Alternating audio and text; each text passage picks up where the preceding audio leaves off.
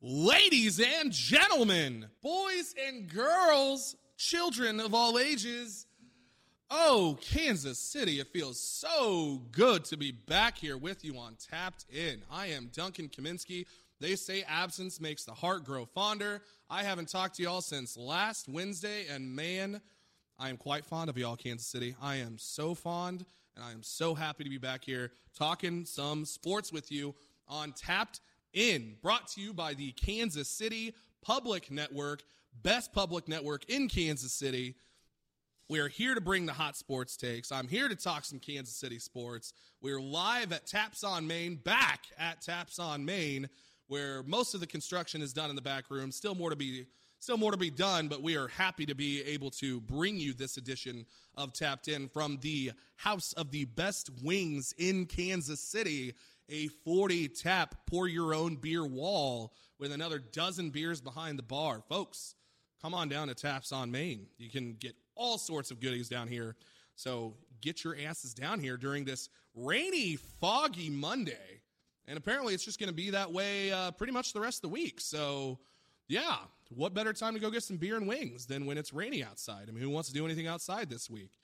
I know the Royals haven't really seemed to want to do much outside lately either. So, and I kind of get it. How on the bright side, 11-game losing streak came to an end, folks. Hot diggity damn. The Royals, after what seemed, it seemed it was unending. The never-ending story, the never-ending song, whatever all that garbage is out there, that was the Royals. They were in the thick of it. The Royals were 16-20 after being 15-8 with the best record in baseball entering at the end of April. And all of a sudden, going into Friday's doubleheader with the Chicago White Sox, those Chicago White Sox, as in the team with the best record in baseball going into Friday, were hosting the 11-game losing streak Kansas City Royals. And folks, holy crap, we ended the streak. Hot damn. The White Sox were 22-11 coming off of their own 6-game winning streak going into Friday's doubleheader to make up for a game back in April that got rained out. But the Royals were able to take the first game of 6-2 to finally snap that losing streak. And it was just a very cathartic moment. It was, I think a lot of people, especially here on KCP, and I know the guys at Midwest Mics were even remarking, is like, is this actually happening? Is this factual? I think that was the tweet that they sent out. Is this factual in regards to the 6-2 victory from Friday afternoon? It was an eventful one, too. We saw in the second inning quite the nasty collision between Chicago White Sox first baseman and defending American League MVP Jose Abreu and our own third baseman Hunter Dozier. Wicked collision happened when neither man was really paying attention. Abreu's running down the first base line to catch a pop-up. Dozier's got his head down, just kind of making his way to first base, and just not something you see in baseball all too often. A real nasty collision that left both men laying down on the ground for an extended period of time. Abreu came away from it with a facial bruise and laceration in addition to a bruised left knee. And Dozier came out of it. He didn't have anything like that, but it was enough of a concern that they did put him on the 7-day concussion list. Maybe it will do the Doge a little bit of good because, folks, he's batting 139 and coming into that game on Friday, he was in the middle of a 31 consecutive at-bat hitless streak. Hit a home run the Wednesday before and decided, well, no, he didn't decide anything. If he decided anything, he'd be hitting home runs all the time. He just was in a very terrible run of bad luck. So maybe some time on the concussion, get the cobwebs cleared out. Maybe that'll help him get some other stuff cleared out as well. And we could see Hunter Dozier come back and be the guy, be the third baseman, be that force in the lineup that we've seen him capable of being before and earned that big contract he was given in the offseason. But the big story still comes away from it. We got the win. The streak ended. Salvador Perez had a 3-run home run. Michael Taylor had a 2-run home run, which was actually the first pitch from White Sox pitcher Lucas Giolito after the Abreu-Dozier collision. And we saw Brad Keller with a very strong start, slowly, steadily kind of starting to maybe get back to the Brad Keller of years past and the Brad Keller that we expected coming into this season. He went 5 innings, 5 hits allowed, 7 strikeouts, 3 walks, and just 2 runs. And he's now lowered his ERA to 6.75. Not great by any means, but we're seeing it steadily drop down from, being around like 10, then it dropped into the 8s, and then in the 7s, now we're down in the 6s. And hopefully that is a trend that continues, and we can see Brad Keller be a staple of this rotation that we know him capable of being, and frankly, the Royals really need him to be. So that was a good way to kick off the doubleheader on Friday. Unfortunately, the Royals were not able to carry that momentum into the second half of the doubleheader as they lost that second game 3-1. Only run across the board was a home run by Carlos Santana. It was very much a bullpen game. Jacob Junis did start, but he got roughed up early. He only went 1 1/3 innings, gave up 4 hits and 3 runs, and just was not good for Jacob Junis. Ever since they've taken him out of the rotation and put him back in the bullpen, it seems like I don't know, maybe his head's just not in it or something. I mean, it's kind of tough to say, but Junis has not looked the part. He looked dynamite early in the season in April, and it just has not been the case since then, which, again, has kind of been the story of the Royals in general in this 2021 season. So, but then you go into the Saturday game. Royals got another win. Who would have thought it would take going in and playing the hottest team in baseball for the Royals to not only end their losing streak, but to also not lose a series? I mean, we got swept by the worst team in baseball up in Detroit. Sorry, Ty. The worst team in baseball, I repeat, the Detroit Tigers, and they swept us in just terrible fashion. Royals couldn't get anything done up in that series. And then you go and play the best team in baseball, and you take 2 out of 4. Not bad. I know I just kind of blew the what happened on Sunday, but we'll get to that in a moment. But yeah, Saturday they got a 5-1 victory to ensure that they at least were going to split the 4-game series. Another second day in a row, another 3-run home run by Juan Salvador Perez, quietly having a superb season behind the plate and at the plate for the Royals this year. You also had 2 doubles and 2 runs by Whit Merrifield. He was not 2-hit Whit. He was 2-run and 2 double Whit. It doesn't rhyme, but it is facts, folks. It is facts. And the Royals were able to get 4 runs up on the streaking hot Carlos Rodon for the White Sox. They were able to put 4 runs on him through 3. And unlike when they were able to get to Shane Bieber the week before, when they were able to get to Bieber early and really take care of a guy who's pitching like an ace, and you would hope they get the win. Unlike last time where the bullpen ended up falling apart, this time everything held through. And you didn't necessarily need the bullpen to come through big in this case because Mike Minor, once he got that early 4-run lead, Mike Minor just cruised. 7 innings pitched, 2 hits, 2 walks, 7 strikeouts. Minor picked up his first victory since April 23rd.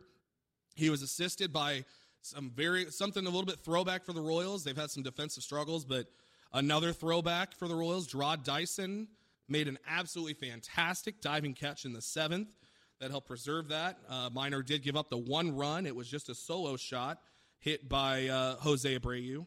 It was Jose Abreu in the 4th was the only run scored. And so the Royals were able to pick up that 5-1 victory once again to ensure that they would finish the series at least even, which ended up being the case as they unfortunately did take the L on yesterday afternoon, 3-4 in one that is just, it was a heartbreaker in all too familiar fashion. The Royals were up 3-2 going into the 9th. And manager Mike Matheny made the decision to go with Wade Davis to try to pick up the save. And I will get to that in a moment about Davis, but suffice to say, the old man just did not have it and ended up blowing his first save of the season after a Tim Anderson double. Yohan Moncada hit an RBI single to bring him in, making it tying up the game at 3. Jose Abreu got beaned, and then a Wade Davis knuckle curve hit catcher Cam Gallagher, who was filling in for Salvi. Salvi played DH yesterday. But the knuckle curve hit Gallagher, rolled away, and Cam, he was able to get the ball, but when he tried to make the tag on Abreu, a second-year umpire, Edwin Moscaso, called him safe. They went to the review up in New York, and the play was upheld. and that was the game winner, 4-3 for the White Sox. Manager Matheny and other Royals coaches were pretty steamed about it as the Royals continue to get jobbed by the managers.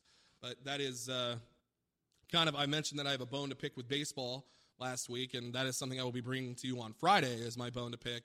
And part of the umpiring issues is a part of that. And as the Royals have been a pretty frequent victim of some very shoddy and questionable umpiring by the umpire crews throughout Major League Baseball this season, and that trend continued yesterday as Abreu, his leg didn't get across. Apparently he reached back and touched the plate with his hand before Cam Gallagher was able to tag him. It was a very questionable play.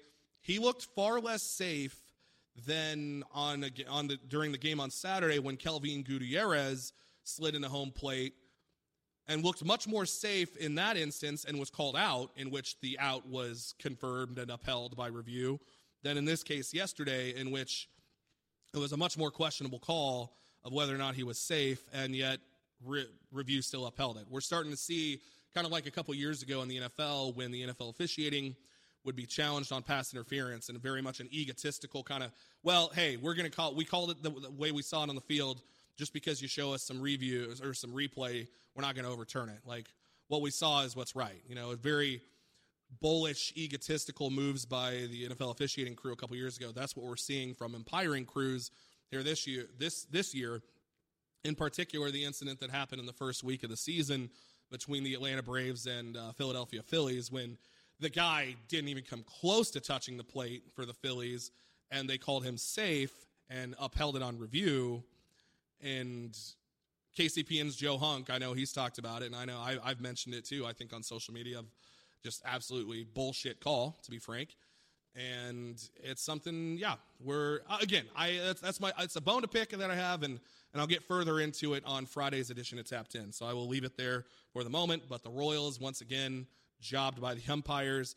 Regardless, that's not the big issue. The big issue that comes out of that game is Wade Davis.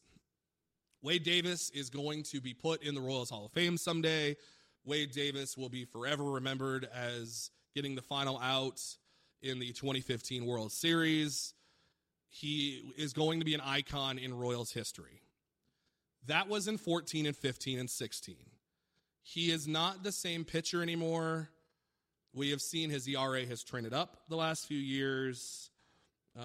It's very unfortunate. It was still a solid 4.13 ERA in 2018, ballooned up to an 8.65 in 2019, and it was a 20.77 in 2020.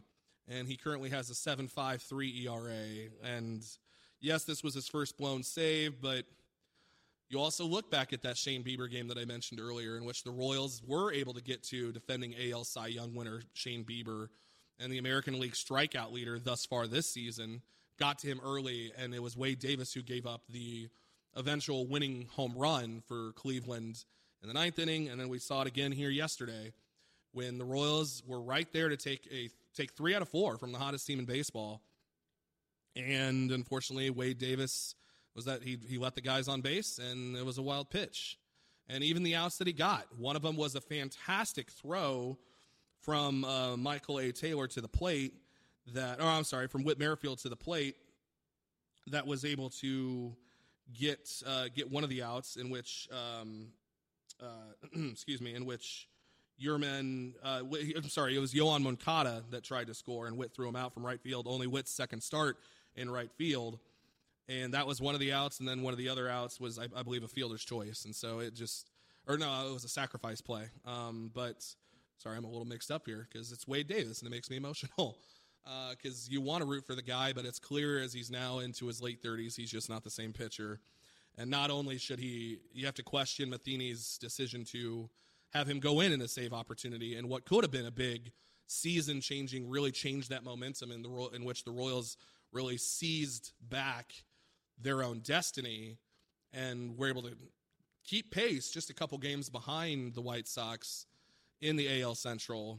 And not only should Davis not be in those situations, you're starting to wonder if Davis, maybe it might be time to DFA him, to designate him for assignment, or just cut him altogether. I mean, I hate to say it, but Again, we're going to see him. There's going to be celebrations down the line, but right now there's just not much to celebrate when it comes to what Wade Davis is doing. I know it's nostalgic. I have spoken to the nostalgia on multiple occasions. I feel that swell of pride in my heart. But right now, there's better options in that bullpen. We do have a couple guys injured, Kyle Zimmer and Jesse Hahn set to come back. But when those guys come back, it's going to have to be a real hard look for the umpire, for the managing crew in Kansas City, for the decision makers between Dayton Moore and manager Mike Matheny, of whether or not Wade Davis's time in Kansas City is done. So I spoke here a little bit lengthy on that, so I'll cut that out because, I mean, again, it's a bummer. It's a bummer. You hate to see stuff like that happen, but it is the reality of sports. These are icons age. It's just what happens. But this does bring us now to the Royals are a quarter of the way through the season. That yesterday was the 40th game. So after 40 games, the Royals sit at 18-22. Not great, especially when you consider they were 15-8 at one point, but not terrible either. They were projected to probably win around, I've seen anywhere from 71 to 78, 79 games, and they're kind of right on a pace with that. And when you look at their Pythagorean win-loss, based on stats, how many wins and how many losses they should be, they were projected 17-23. So they're a game ahead of their projected win-loss according to the Pythagorean theorem, I'm getting into some algebra, the Pythagorean algorithm that they put together for baseball. And at 18-22, the Royals have scored 164 runs and allowed 194. 30 more runs allowed than they've scored. And when they're only 4 games under 500, it's really not bad. The Royals are probably overachieving a little bit, and that has all been without Adalberto Mondesi in the lineup, and also with pitchers like Mike Minor and Brad Keller struggling, which, again, both looked very good over this past series. So hopefully some silver linings for sure after this quarter point of the season. Some things to reevaluate. The bats, unfortunately, have not been up to par.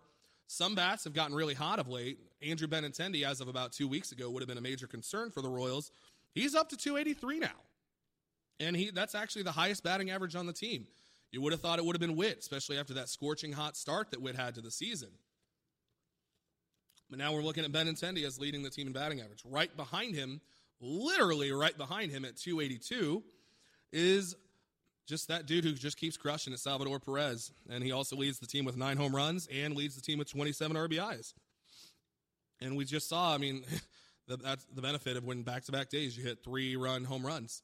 I mean, Salvi is, I said he's doing it quietly, but 31 years old, Salvi is putting together one of the best offensive seasons we've seen from him, and perhaps the best offensive season we've seen from him. And it's amazing to think, after there were some concerns with the injuries a couple years ago, and I know I've talked about this and spent a lot of breath talking about this, but Salvi's worth it. Salvi's a special player, and we're witnessing what, if you wonder, and I wonder for sure, if not for those couple of injury-plagued seasons, if we would be talking about looking at a Hall of Fame resume that he's putting together. And we're seeing with how the Silver Slugger he won last year in the shortened season and him carrying that over to this year, maybe Salvi's going to have a strong second half of his career and something that actually does build up into a legitimate Hall of Fame resume, because I've said it before and I'll say it again.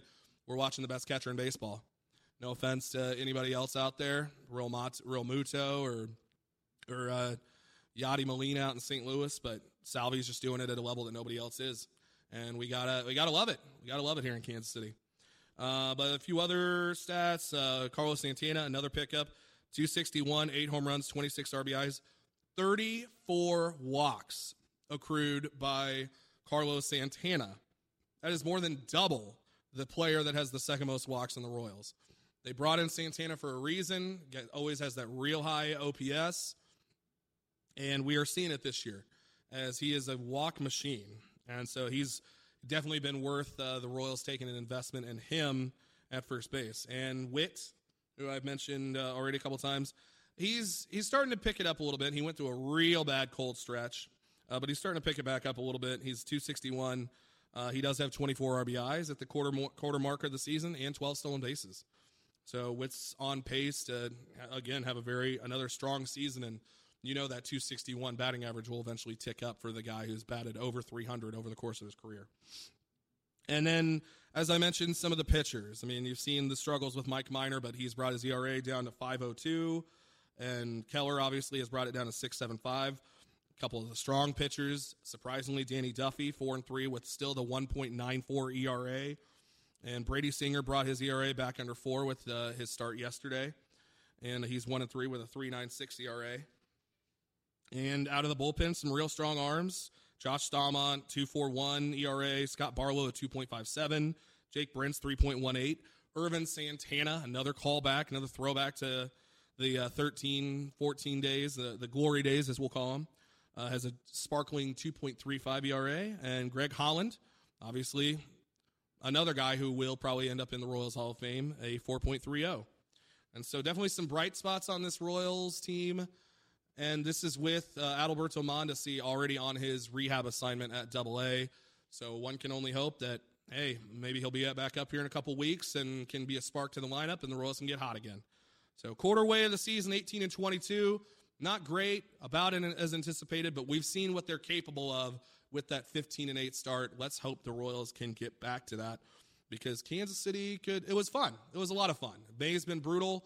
But let's hope they can finish May strong and really get into the summer and get hot again. Because got to love them boys in blue out there in summer, kicking it. So go Royals. We're going to transition into a little bit more KC talk. The last time I was with you all and I spoke, had an episode of Tapped In, it was on the day when the NFL was releasing the schedule. And they'd only given us that little morsel of the first week. And there was leaks of some of the other potential matchups, and those leaks that I mentioned on Tapped In proved to be true. And so the full schedule was released later on that day, and the Chiefs ended up having according to teams' records from the year before, the 11th most difficult schedule in the NFL this year. Not surprising for a team that just went to the Super Bowl. They have a first-place schedule, so they definitely have some tough opponents. But if you're a Chiefs fan and you know how the Chiefs tend to operate over the course of a season, you know they play their best football in September. The Chiefs are exceptional under Andy Reid in September, and even more exceptional with Patrick Mahomes under center in September. And what you have to love as a Chiefs fan is the most brutal part of the schedule is that first half. Our first 5 games, we have probably the 3 top threats to the AFC crown. All 3 of them, the Chiefs will play within the first 5 games, including, as I mentioned last Wednesday, right off the bat, you get the Cleveland Browns, maybe the top threat to the crown, either them or the Bills, I would say. I still like the Chiefs in that. I mean, we beefed up the offensive line. Yeah, they got Myles Garrett. They went out and got Jadeveon Clowney. Yeah, people were talking about how dynamic that defense is going to be. Yeah, that's all nice and fun. That's cute, real cute, Cleveland. But yeah, Patrick Mahomes is on a whole nother level. Again, as I mentioned last week, you got to face him. You got to face the Chiefs 2/3 of a game without Patrick Mahomes. This offensive line ain't letting that happen again. And so it'll probably be a tough game to open up the season, but I see the Chiefs getting that W. And then they go right back at another AFC North opponent the very next week on Sunday Night Football when they travel to Baltimore to play Lamar Jackson and the Ravens. So 2 of the 3 top teams to the AFC crown right there, first 2 weeks, right off the bat. We've seen what the Chiefs are capable of doing against the Ravens. This is the 3rd year in a row now that we will face the Ravens in the first month of the season. I think each of the last 2 seasons, I believe it was week 3. This time it'll be week 2. And we've seen what the Chiefs have done to the Ravens in those 2 games, particularly last year when we went into Baltimore. And I'm going to be completely frank, we went in there and kicked their ass. And I full well expect the Chiefs to do that again, especially with the improved offensive line. And especially with a team that we tried to run it back last year. Well, this year it's take it back. That's what Chris Jones has said. The motto is to take back the crown. Take it back. And so you've got a team with a chip on their shoulder. And so pretty much anybody in the path is going to suffer the wrath of, I don't have any more rhymes for that, so I'm just going to stop right there. But the Chiefs are going to be coming into Baltimore with a purpose and with a big chip on their shoulder. And I expect them to run through both of those top AFC North opponents right off the bat. Come home, a noon game with the Chargers in week 3. You just never know with the Chargers, but at Arrowhead, second home game of the season, going to be a full crowd most likely.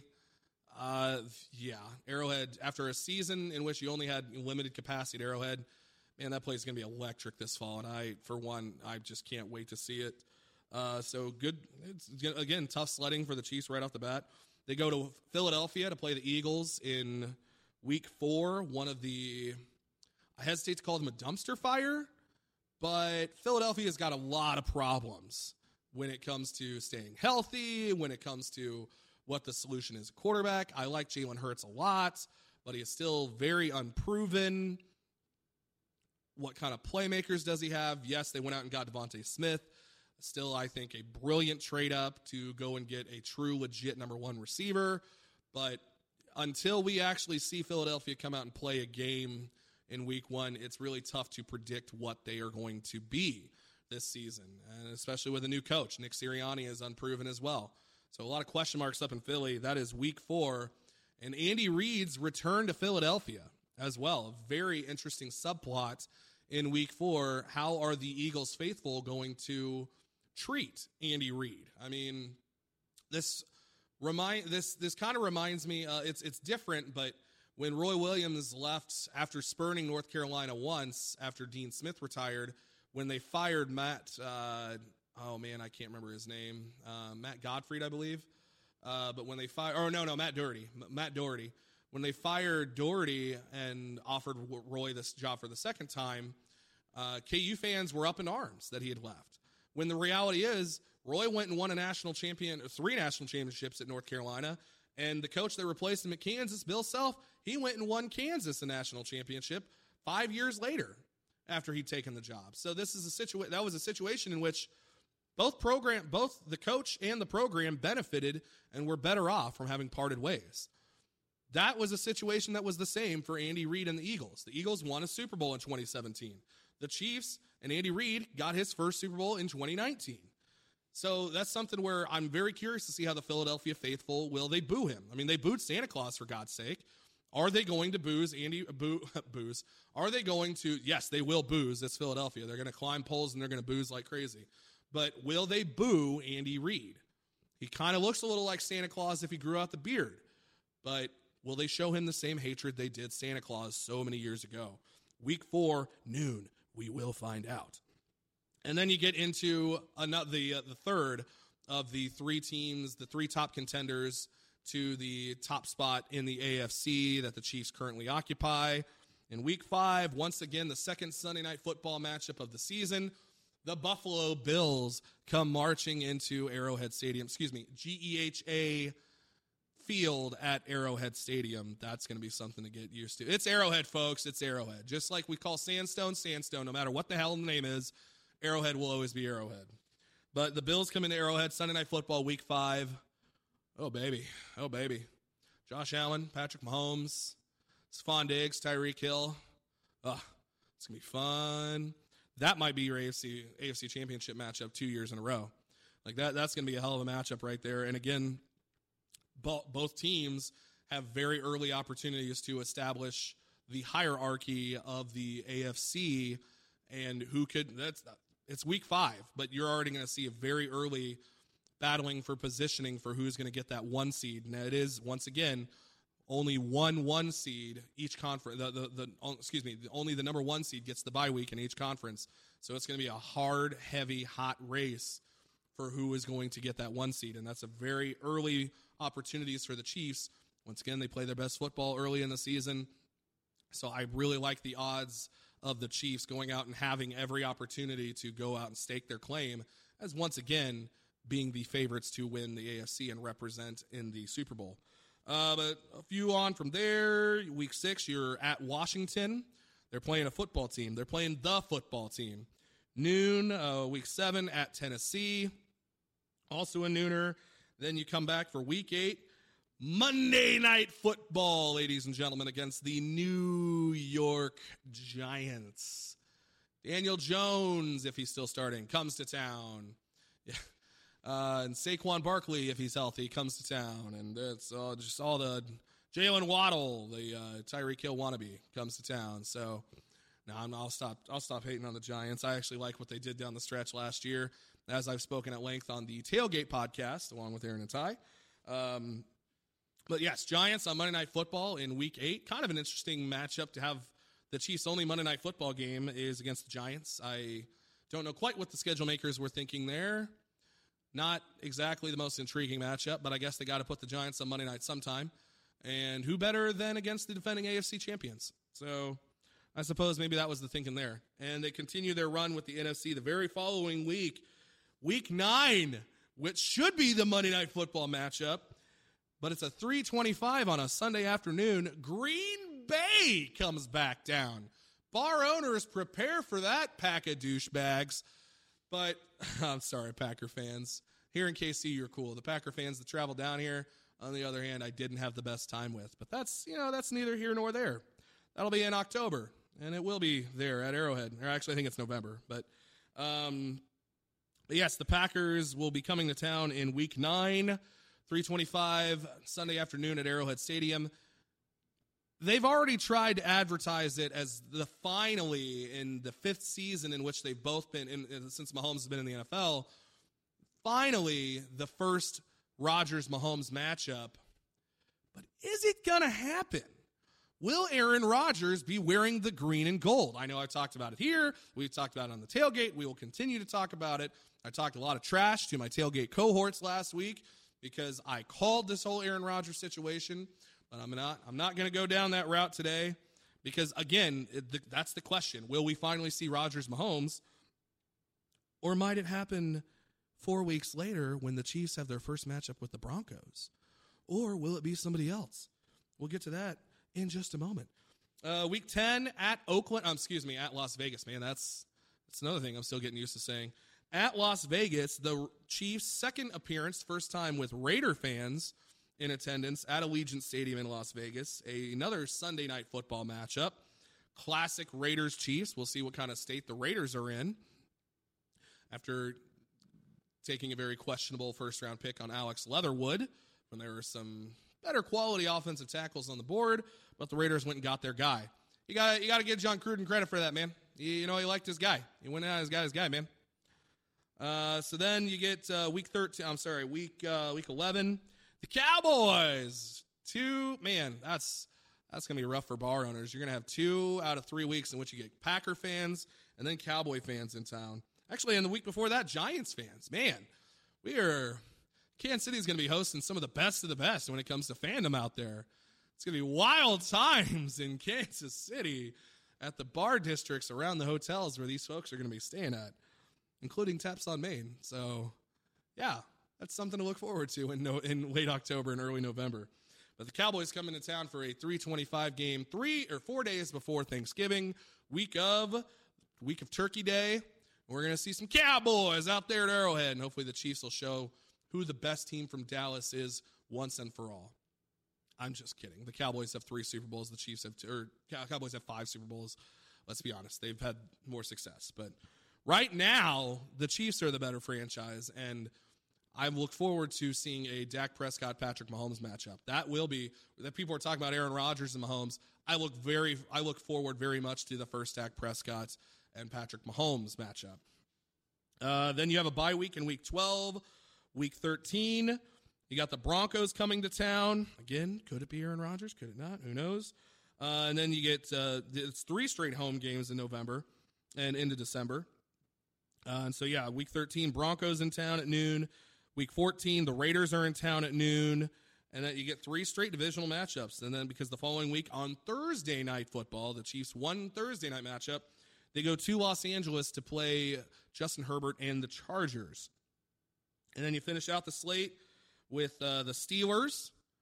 Who knows what kind of state the Steelers are going to be in. I full well expect the Steelers to have the collapse that happened at the end of last season over the last month and a half. I full well expect that to be the trend moving forward into this year, because as much as I love Najee Harris out of Alabama, the running back they took in the first round, they didn't need running back.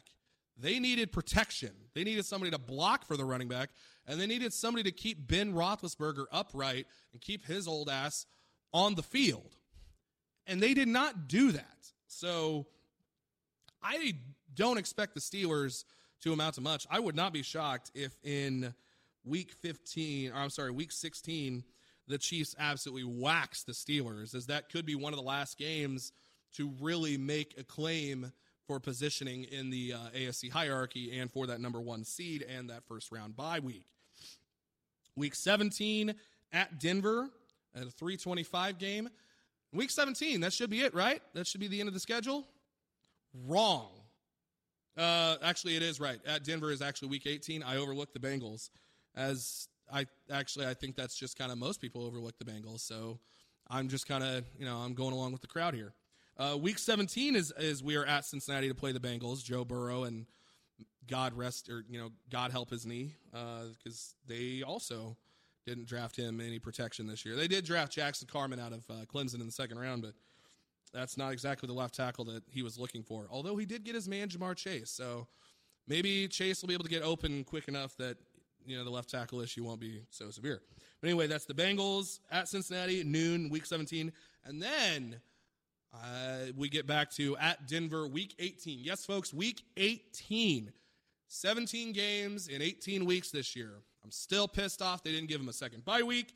They could definitely have done so, just kick the season opener back from September 9th to September 2nd.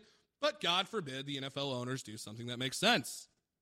So in week 18, we get the 17th game of the season at Denver, 3:25. What will the Chiefs' record be? I'm thinking, probably, let's see, we were 14-2 last year, should have been 15-1. Now that the 16-game schedule is over, going to have to get used to predicting things like 9-8 and shit like that. I see the Chiefs probably like 13-4, maybe 14-3. If some things really go wonky, some injuries happen, 12-5. Man, it is really weird throwing out numbers like that. That is definitely going to take some getting used to. But I feel like 13-4 is probably safe. 14-3 would probably be able to seal up the 1 seed, and I think the Chiefs are capable of doing that. But it's a long season. At some point, the Chiefs will probably fall to somebody that's going to piss off a lot of fans here in Kansas City. The kingdom will be unsettled, but the Chiefs will then right the ship and make their march to the Super Bowl. But I do anticipate the Chiefs getting the 1 seed, so I'm going to say 14-3. I will reevaluate later in the summer, once we're into the fall, right before the season starts. I guarantee we will do an NFL preview edition of the Tailgate podcast, in which we will make our predictions. But at this point in time, I'm saying 14-3. I think the Chiefs are going to win the Super Bowl again, so I might as well just buy in and say 14-3. But high expectations for the Chiefs. That was the big news this last week for the Chiefs. Again, the 11th most difficult schedule. And the Chiefs, they've had an active week. They went, there's rumors of them going after Dede Westbrook. A lot of the players are seemingly going through those back channels on social media and reaching out to former Jaguar first-round pick Dede Westbrook, the wide receiver out of Oklahoma, to help strengthen the wide receiver core. Chiefs made a very quiet trade for another former first-round pick, along with Minnesota, for 2018 first-round pick cornerback Mike Hughes. He's dealt with injuries his first couple of years. It's not like he's just been a dud. It's just he's been injury-prone, so Minnesota gave up on him for the whopping price of the Chiefs trading a 2022 6th-rounder for a 2022 7th-rounder in addition to Hughes.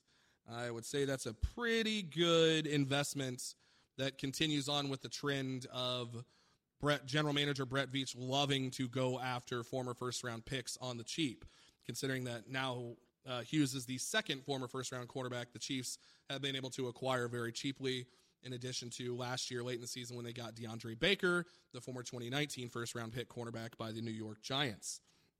So young talent, Chiefs seeing maybe Ward walks next offseason. Maybe they don't bring Bashaud Breeland back. So some interesting things there. And I'm going to finish off by saying really cool thing that the Chiefs did.